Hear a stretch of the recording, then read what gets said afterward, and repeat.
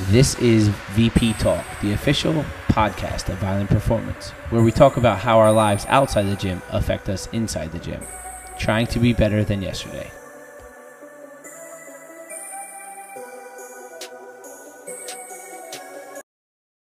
Hey everybody, welcome back to another episode of VP Talk. I'm Dan, and we have another solo pod coming your way. I'm going to call this the Redemption Pod because this is something that's come to my attention after listening to myself talk. I just did it right there. I say before I want to say something. It's kind of like a filler. So I want to be a little more articulate today for you guys. It's kind of redeeming myself. So this is just as much for me as it is for you. So if you hear some long pauses, it's me trying to put together my sentences and my train of thought instead of going every other word. I get a newsletter sent to me, and it's got some cool stories, and it's got a little life lessons. Last time I shared it with you guys, and I'm going to do the same today. So if you don't want to listen to it, fast forward a little bit, but here we go. When asked about courage, an old legendary boxing coach, Coach D'Amato, responded, "I tell my kids what's the difference between a hero and a coward.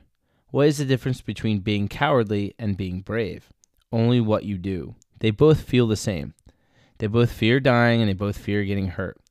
The man who is cowardly refuses to face up to what they have to do. The hero is more disciplined, and he fights those feelings off, and he does what he needs to do. But they both feel the same, the hero and the coward. People who watch you judge you on what you do, not how you feel. So, what do you want to do before you die? When are you going to die? How much time have you spent planning that thing you know you should do? How much more research, planning, preparation do you need to do before hitting that go button?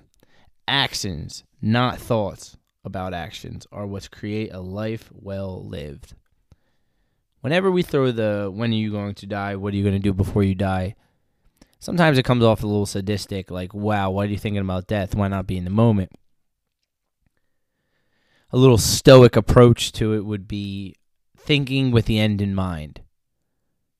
We don't plan it always, right? It could happen suddenly, and a lot of things could happen. But what we do is definitely defined by our actions. We've learned at the gym, whenever we think we want to go to the gym or whenever we feel like going, we never regret going. The answer always lies in the discipline of showing up, going, and after you get done that workout, after you sweat, you're like, that was a good decision. But we might not always lead there. Laying on our couch, watching TV shows, doing whatever we're doing, scrolling on our phone, we may not feel like going in the moment, right? So we're clearly defined on our actions, not necessarily what we think we are going to do. And getting in a little into the stoic approach about death, I kind of brushed over that. It's nice to think with the end in mind, like I was saying, because it lets you know that time is precious. Life is precious. And we don't want to waste time. So if that means do the things that we think we should do the things we don't think we should do, just getting those things done and figuring out the rest later. I think the world needs more people like that. It's not always going to be perfect. The timing's not always going to be right. But the more we do, the more we find out we can do. And that ball just keeps rolling and rolling. And it's momentum. So create momentum on yourself. I hope I'm doing okay on the part because I haven't really been catching myself. I've been flowing. I thought that story was cool. It resonates with me. I like those little stories. So I hope you guys like them. We're into, there you go. We're in the month of February now. So shout out all my February birthdays. Mine's next week. But with February comes the CrossFit Open. So we've done this for quite some time now. And any of my OG members of Violent Performance know that we divide up in teams and we have a nice little deal. So expect the same this year. Regardless if we're signing up for the CrossFit Open officially or if we're just doing the workouts, it is super fun because there's a lot of similarities in the workouts. Sometimes there's repeat workouts and you get a nice chance to see where we're heading into the year, right? So thrusters, burpees, all those combos and we've done them before, you remember how you feel. You're like, hey, I got significantly better. This weight was heavy last year. So for that reason, it is outstanding. I love the Open. It's a magical time. People get there first.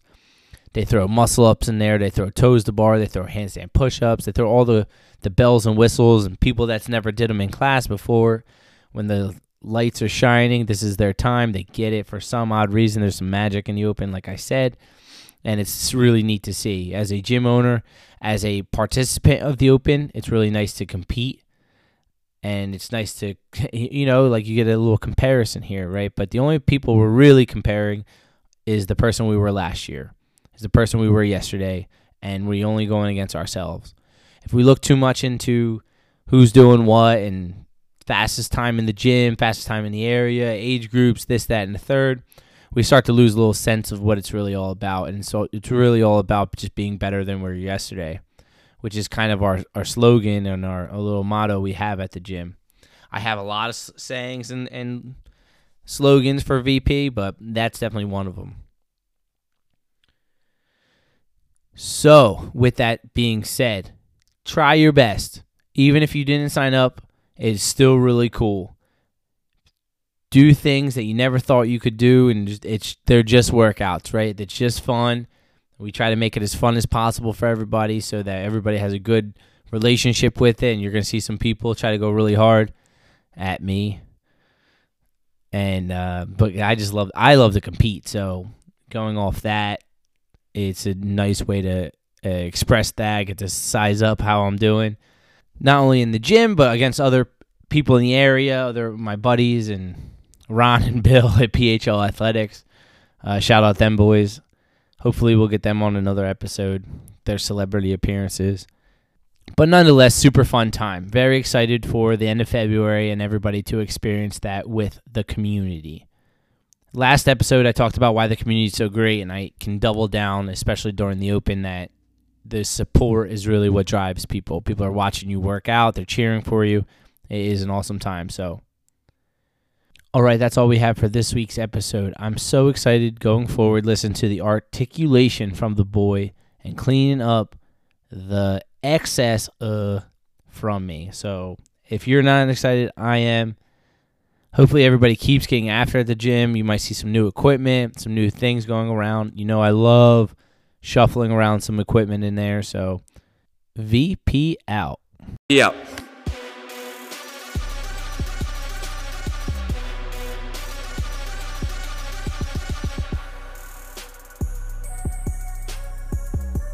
As always, don't forget to like, subscribe, refer us to a friend, and let's keep this thing going.